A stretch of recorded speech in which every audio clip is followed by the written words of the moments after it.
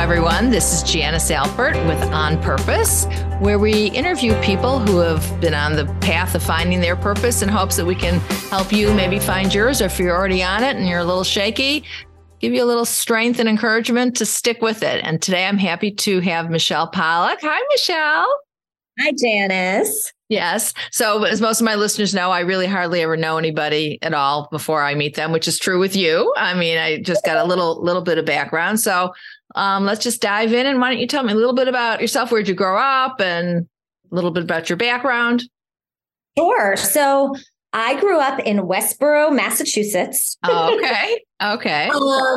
And I was there for my entire childhood. I went to Chicago for college, which I know is where you are, right? Right. I'm in Chicago. Yes. I know. Just for the listener, I mean, how we met Michelle is that she does know my niece, who I actually interviewed right at the beginning of the podcast. So I think you're friendly now. So we're very good friends. Sandy is how I ended up where I am today in Maplewood, New Jersey. Okay.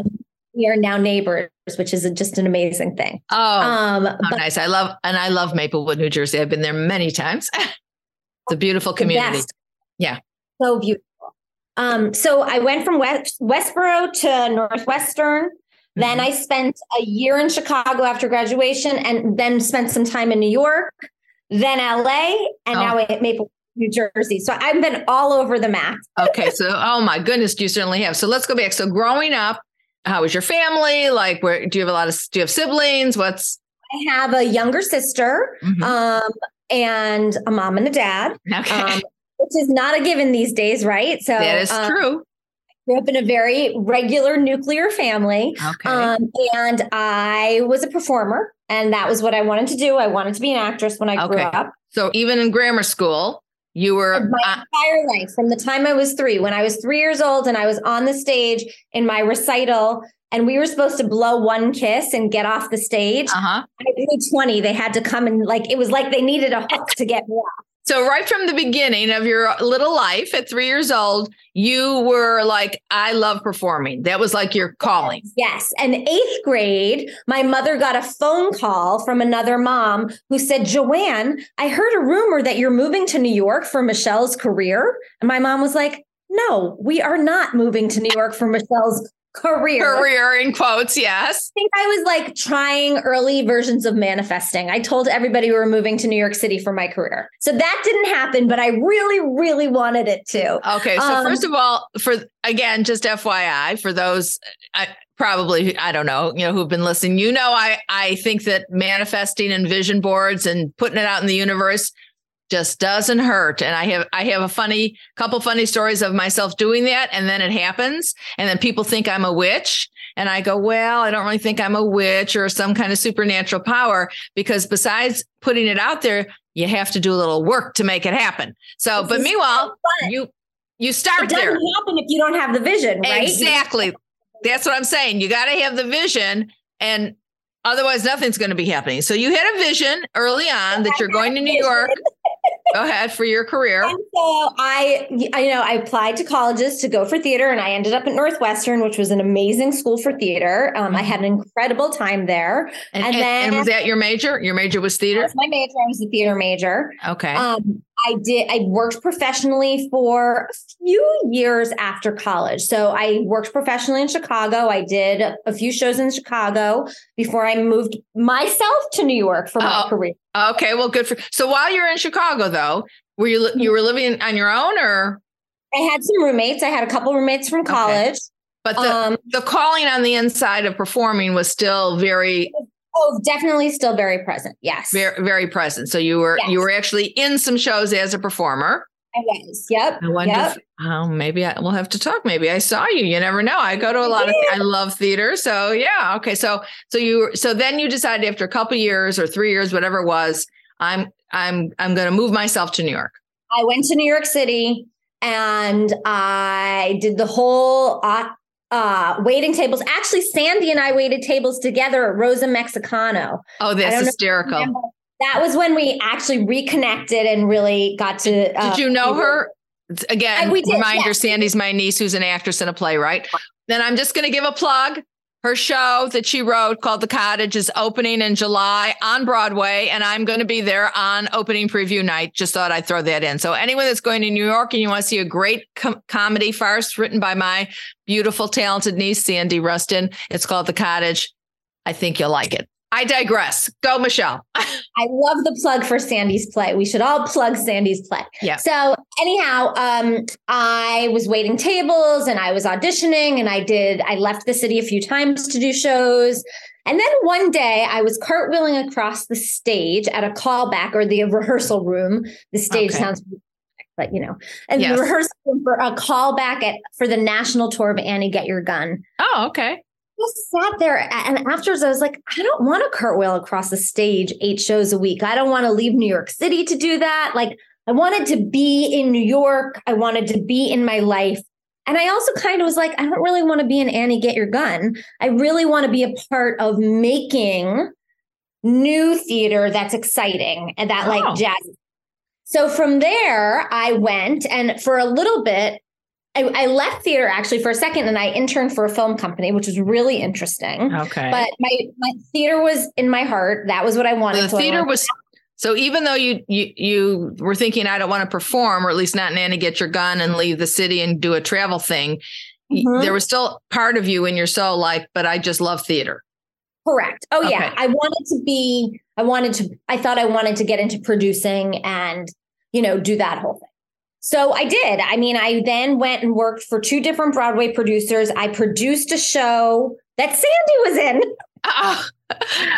off Broadway, right around the time of 9/11, actually. Oh, wow.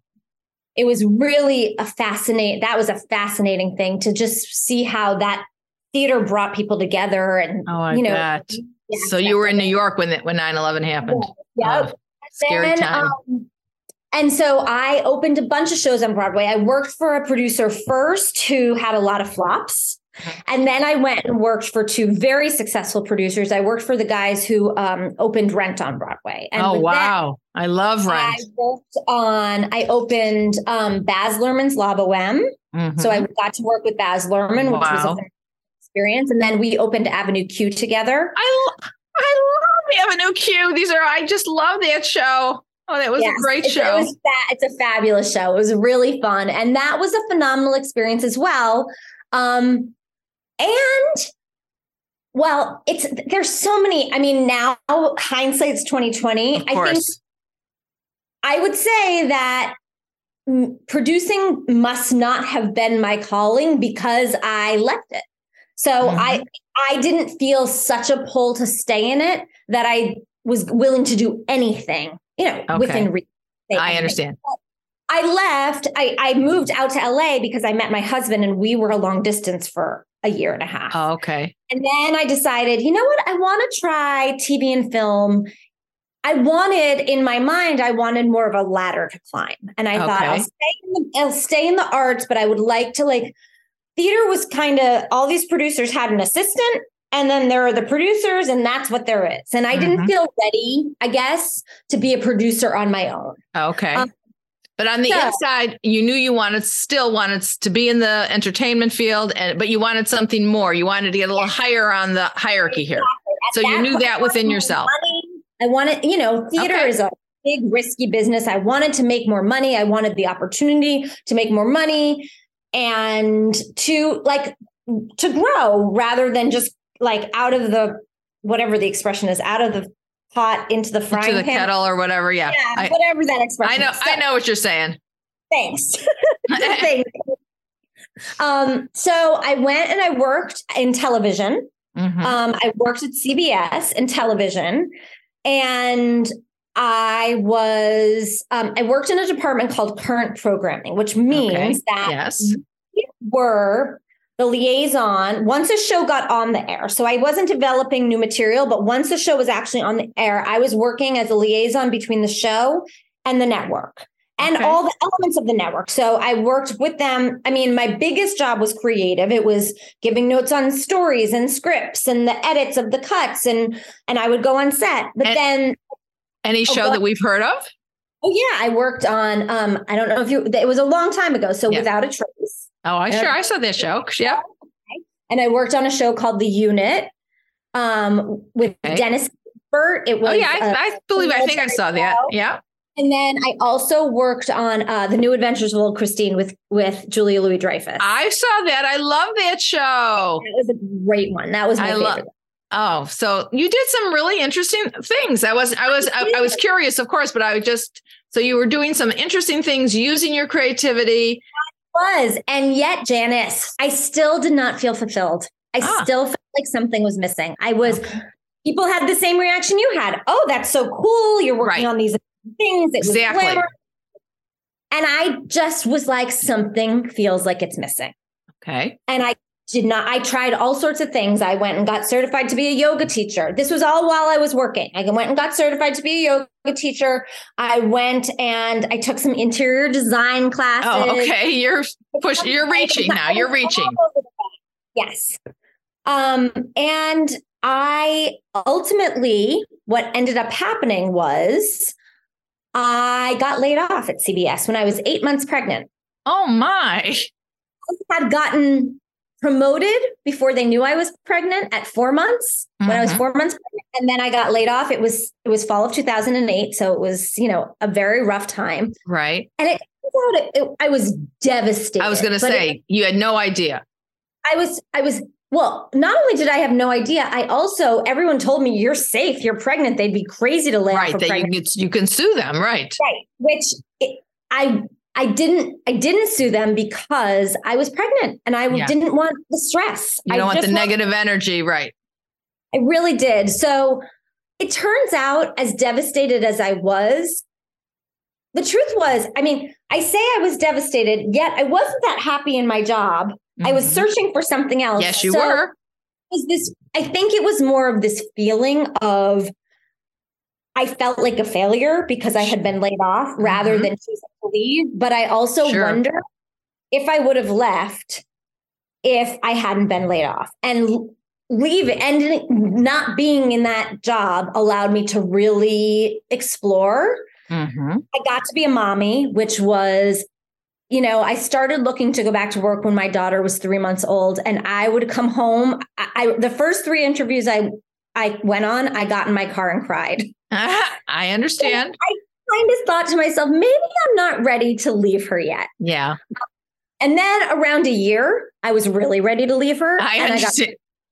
I got pregnant again with my second daughter. Oh, so now we have 2 babies. Okay. Now we have 2 babies that are very close in age. Yeah. And, the thing that kept coming up as a theme from my days at CBS, and even when I was a mom, people kept saying to me, have you ever thought about being a life coach? And I sat there going, what the hell is a life coach? Yeah. I do not that is the most ridiculous thing I've ever heard in my life. There's what are you even talking about? What is that? And then as I continued, I started exploring, and I was like, oh, this is interesting to me. I had always been super, super into personal development. I went to therapy. It changed my life. I continued to explore. I support that and love that as a therapist, of course. Go ahead. It really was life-changing for me. Right. Good. I'm so happy. It really helped me to understand that I could change my thoughts. Whereas before therapy, I really believed this is just the way I am. I am how I am. And I saw firsthand that wasn't true. And I think ultimately, once I started to look into coaching, I realized this might be the right next thing for me. Okay. Because I would love to help other people understand that they're not just the way they are. Like that your brain is malleable into your 90s, right? I do. I hope so.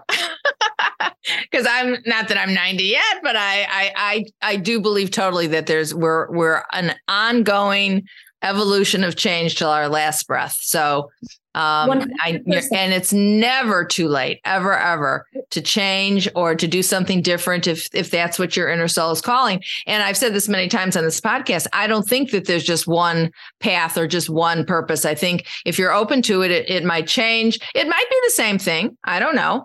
Even for myself. So I've been a therapist for over 40 years, but I've also done public speaking. I'm an author. So I think you can do lots of things. And I don't know what else. There may be something else yet. I don't know. So, but I just think you have to be open to it. I mean, right now I'm good, happy with what I'm doing and whatnot, but we don't know. So you saw that like there might be a path here where I could feel even deeper fulfillment than performing or being in the arts. Yes, I thought that I started to look into it, and then I got a phone call from Paramount Television to go be a creative consultant on Grease Live, which was on. So I thought, okay, you know what? Because I was struggling. Do I really want to give up entertainment? Am I sure? I wasn't sure. And so I went and I did that. And it was great because it was also part-time. It was a consultant position. So I still got to be mommy and get back to work. This is still in California? This is still in LA. I had been home with my kids when I started this job, my oldest was 5. So my little one was 3. Okay. So it was an amazing experience. I thought the production was incredible. And I became very clear, I do not want to go back in entertainment. Okay. Not this way, not right now. Okay. So I enrolled in a coaching course.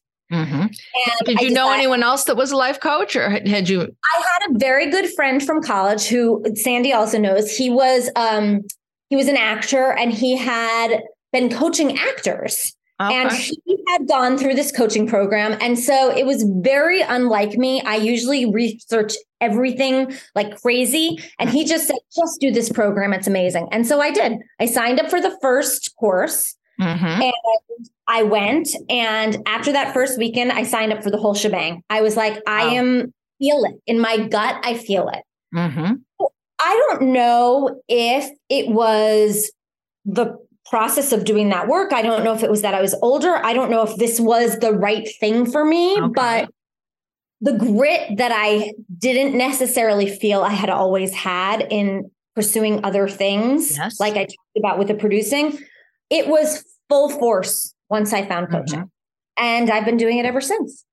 Okay. So once you took the classes, and then you said and you could feel that you love it, that it was that inside yourself, it was almost like I've often, like people have even asked me, because I'm still working and whatnot, but I don't really feel like it's work, because when you love, I mean, yes, I'm working, but I feel if you love what you do, and I feel so blessed, and I always feel so sad when people are in these horrible jobs and they say they can't leave because of the money or because of this or because of that. And I'm not trying to be flippant. I mean, we do have to feed our families and have health insurance and whatnot, but if you're really miserable, I just always like, oh no, please don't be miserable your whole life. It's something just, else there's you something can find to do that will pay you and give you health insurance that you don't have. It might not be, they might not feel like you and I, where they're lit, but they don't have to hate it. Right. I agree. And I literally almost said the exact same thing to a client recently of, she knows that I love it. And I go, but you may not love it in that way, but whatever it is, but wouldn't it be nice not to get up and hate it or feel unfulfilled or whatever? And in order to do that, I'm guessing, and you'll talk a little bit, this is how I feel. You have to take a risk and go in and be a little uncomfortable, which I'm guessing you did with the coaching, and then you loved it. So then did you open your own business right away? Did you work for someone? How did you? I have only worked for myself the entire time. How long? And how long have you been doing this now? So the part of the program that I did, we had practice clients during. So I started with, it was 5 weekends over the course of 5 months, and it was like a 3-day weekend, and we had to have a practice client lined up for each weekend. Okay. And they encouraged us to invite those people to become clients. Okay. At the end of that time. And it was like, I think my first client, I charged like $25 a session. Right. But the idea was, you don't get better at this by sitting in a class. You get better at this by doing it. And I would agree. I always tell, I've supervised some people who, want to be therapists. And I go, I do feel I'm a good therapist. I hope so after all this time, but I don't know that I was that great 40 years ago. It's practice, practice, practice. So you have to allow yourself to make a mistake or do something like, oh, why did I say that? Or why didn't I say that? Or whatever, and learn from it. So that's part of the practice. 3 of those 5 people that were my practice clients signed up to work with me. So there I had my first 3 clients. Right. And then when I decided to get certified, I went through their certification program. Part of the requirement for that is that you have to have at least 5 paying clients at all times. Okay. So something that shifted I had always wanted to work for myself. I just truly, there was a very long time where I didn't actually believe it was possible. Okay. I didn't see how I could possibly, the realistic part of me, which that's what I called it then. Now I would call it, my saboteurs and my voice of doubt, right? But our negative. Yep. It was so loud and it just stopped me in my tracks every time. And I think with coaching, I felt such a sense of connection. And as you said, fulfillment that I also became so aware of those voices that I was able to getting to where I wanted to be was more important than listening to those voices. Right. Okay. Love that. Because I think that is so true for so many, that we have this negative self-talk, this inner critic, whatever you want to call it, that guides us, and that we do our life based on fear versus on hope and faith and hard work, obviously, and listening. None of this can happen unless you listen to that little inner voice and think, okay, even though my other voice is saying no, no, no, my deeper inner voice is going, yeah, yeah, yeah. And if I listen to that, I've said this many times, the money, I believe in abundance and money. I'm all good with that. I think we should all have money and abundance and good things, but we should also love as much as we possibly can what we're doing. And usually for of service to others in whatever way that is, that's also a big, I just feel like that's very supported by the universe and hopefully the people in our lives. So it sounds like your husband was supportive of you going on your own.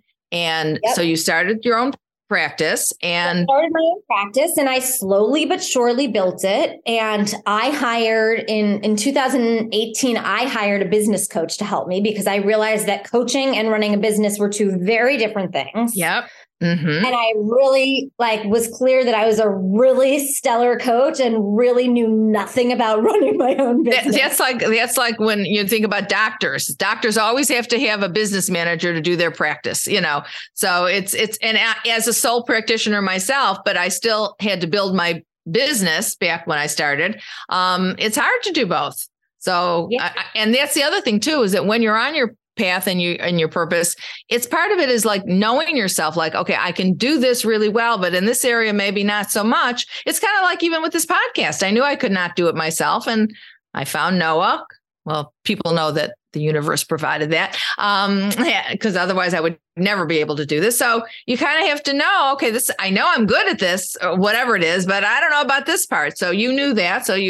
So 5-6 years ago, whenever this was, you hired. So 2 years after I started, I hired a business coach. Okay. And since then, the first thing she helped me with was figuring out how to have a consistent stream of clients. Yeah. And so that way, then I got to build on other things because I knew I knew how to bring in clients when I needed them. Okay. And so that's what I've been doing. That's it. Okay. That's where I am today. And you still feel that this, like you're clear within that this is what you're supposed to be doing and you're on your purpose here.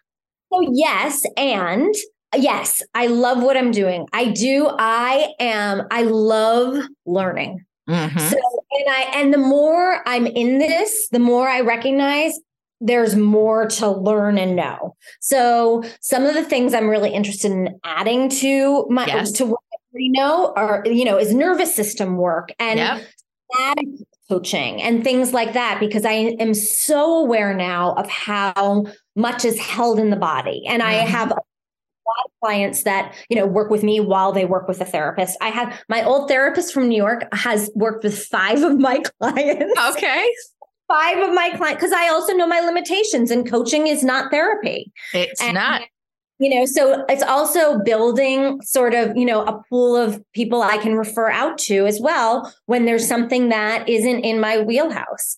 But it is so gratifying to watch people who think they can't discover that they can. Oh, I love that. So when you think to yourself, like when I'm working with a client, and they come to me and they say, I'm miserable either in my job or I'm just stuck in my life. Like, what, how do you begin? And they might even say to you, I'm not sure what I want, but I had a little idea, but I know it's impossible. Or maybe they don't have any idea. Like, what would you be sharing with them and how do you begin? So I usually work with people in two ways. One is the one you mentioned, feeling stuck in some capacity. Sometimes they have a sense of where they want to go, but they don't know where they want to begin, or sometimes they have no idea. Right. Or I work with people who love what they do, but there's a lot of imposter complex. They want to lead in a different way than they're finding themselves able to lead. And so for helping women I largely work with women. I do work with who I adore, but there's a specific thing that happens for women in leadership there. So, there's a lot. Well, women are afraid of the word power. They feel that it has a negative connotation. So a lot of women, not every woman, but there's been so much abuse of power in our country, especially by men. Oh, I always say, don't get me started. And it's not the scope of this podcast, but oh my God. And so women equate the idea of power with that abuse of power rather than what they can living into their values. What does it look like when they are in power and in leadership? That leadership does not have to be this patriarchal idea of that we've had for so many, this model of one way, right? But helping women to discover what it looks like when they own who they are and what they want it to look like. And a big part of that comes with self-compassion as well, because women tend to be so scared of making a mistake because they feel like they have one shot. Whereas men, don't worry, they fail their way up all the time, right? Yeah. Well, so these are the two kinds of ways I work with women, but I start with them the same way, which is I hinted at is values work. Getting really clear on what's most important to you to have a fulfilling life becomes a compass for everything you do. Right. Totally. When you're talking about mistakes, so one, I'm sure this won't shock you. I believe women can have power and it doesn't have to be negative. And I think that women, we've got so much going on and it hasn't always been cultivated. And I love that someone of your generation is trying to help women, access that. I think that's great because I think, even though, so I'm from the baby boomer, so that was really out. I mean, and I'm not trying to give myself a pat on the back, but I well surpassed anything my parents would have ever thought. And I did a lot of things that were so outside. Even now I go, I don't even know how I did that, but whatever. I was motivated. I don't know. Again, it was all good, but scary and whatnot. But I even feel still in, even in the young women in their 30s and 40s, there's still not, I don't feel enough of a message of, come on, ladies. You can do it. And it's okay. And, when you're talking about men making mistakes, and I just saw the movie Air, about Michael Jordan and Nike, it was really good. So but one of the posters that my son loved, who's 48, so back in the day, was a picture of Michael Jordan shooting a basket. And I don't know if you missed it or whatever, but the quote is, for every basket I got, I missed 500 million. Do you know what I'm saying? So his point is just what you're saying, that no, we're going to make mistakes and that's okay. And not everything is necessarily going to be smooth. Nothing was always smooth on my career path either. But so what? You still, if it's in you and you go for it. So, and if you meet someone like Michelle, she's going to help you do that. So, and with I want to hear a little bit more about the compassion part, because I agree with you about that too. So what's I believe that women, when we're not compassionate to her, and it speaks directly to the inner critic, the self-compassion is cultivated having awareness around that inner critic, or this self-doubt, or any of those little voices that are talking us out of things that are coming from fear, like you said. Yep. And when we can cultivate compassion towards those parts of ourselves, not be so hard on ourselves, it leaves a lot more room for experimentation, for taking risks. Yep. And it also allows us to show up with more compassionate towards others as well. Exactly. And so, and just my own philosophy. There's a great, her name is, I don't know if you know, Kristen Neff. Of course. Yeah. Okay. So she's the self-compassion, I always say, guru. And her little prayer that she recommends you say every day is, may I be healthy. And I might be paraphrasing, but may I be healthy, may I be safe, and may I have inner peace. You say that to yourself. Then you picture someone you love and you say it to them. And then you picture someone else in your life that's maybe more of an acquaintance and you say it to them. Then you picture someone that you're not really too fond of and you say it to them. And then I always say it to the country and to the world. And so it takes I do it before I go to bed, maybe about 2 minutes. But when you do that and you're putting that compassion first to yourself, then in a loving way, but then you're even broadening out to someone that maybe you don't like or love or care about or think is horrible, that sets a tone that to me gives back to yourself. Not that I'm doing it for that, but that really is what happens. And if you practice it, I can't explain the evidence, but you'll see it. Would you agree with that? The other thing it does, Janice, is I think it allows you to see things from a different perspective with other people as well. Totally. Yeah. Go ahead. And the thing is that one of the big things I work on with clients is perspective shift. Take the 50,000 foot view, right? Yep. Take the bird's eye view, because we see things from our little bubble up close. And so we may not like that other person, or we might not get along with them. What happens when you put yourself in their shoes? Mm-hmm. Yep. What happens when you see things from their perspective? You may still say, like, I don't like how they operate in the world, but I might understand it differently. And that can change how you approach things. And that can change everything. And that can change how you approach yourself. So that if you can have the compassion, especially it's more challenging for someone that you think that person just drives me crazy. I know for myself therapeutically, when someone comes in, they go, oh, someone at work or whoever, it makes me so angry. The first question I ask is, why do they make you so angry? Because it's not always about what the other person is doing. It's usually has something to do with what's going on inside yourself. Perhaps it's a trigger from a childhood event or whatever, but I don't know. I don't like to walk around being angry. I don't ever want to give anybody that much, going back to the power. I want the power to be within myself, and I want to live in a place of love and inner peace and compassion.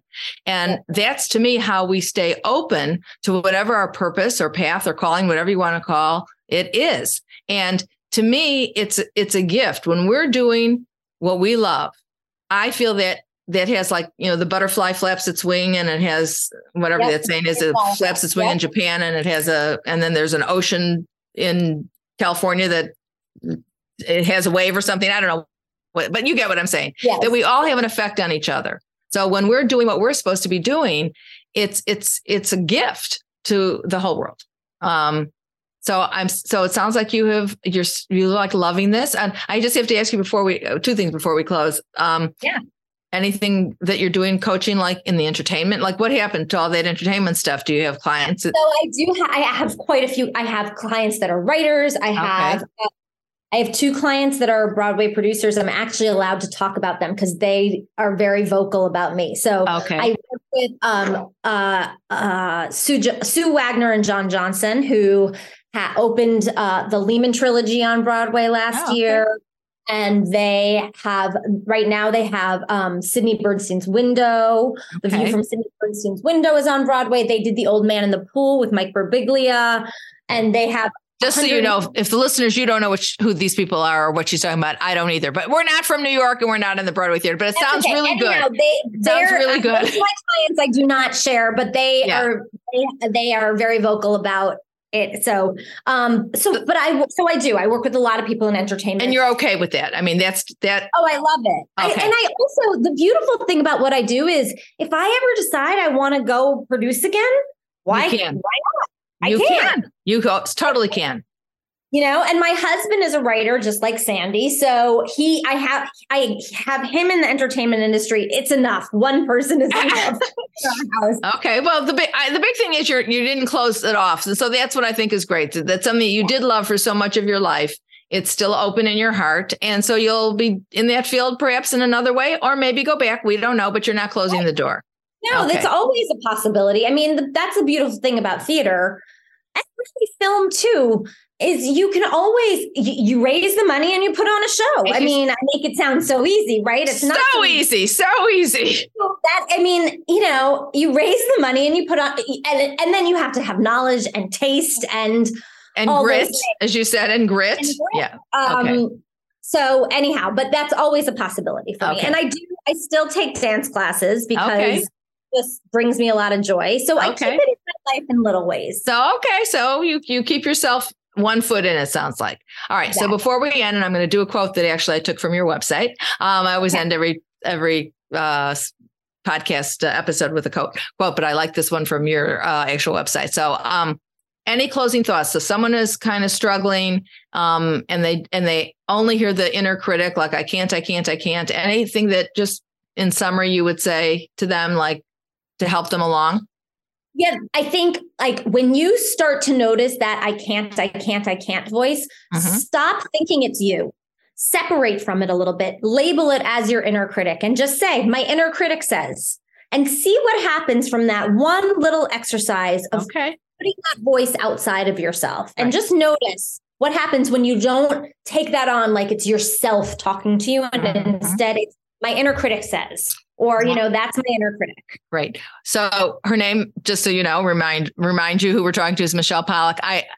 One of the things I liked about your website is you had for free, so you can just Google her and a 7-step thing of how to begin rethinking things, including especially your inner critic. I thought it was really, really good. I don't feel like that's a huge issue in my life, but hey, I'm sure it comes up every now and then because the big thing is we're not perfect. So that goes back to the compassion. If you say, oh, I made a mistake and now I can't do it. Well, then you're stuck. So let's not do that because we want everyone to be on their purpose so they can feel fulfilled. And I believe give back to the world. So here, this is from Michelle's website. This 2 little sentences that I loved. And here's the quote.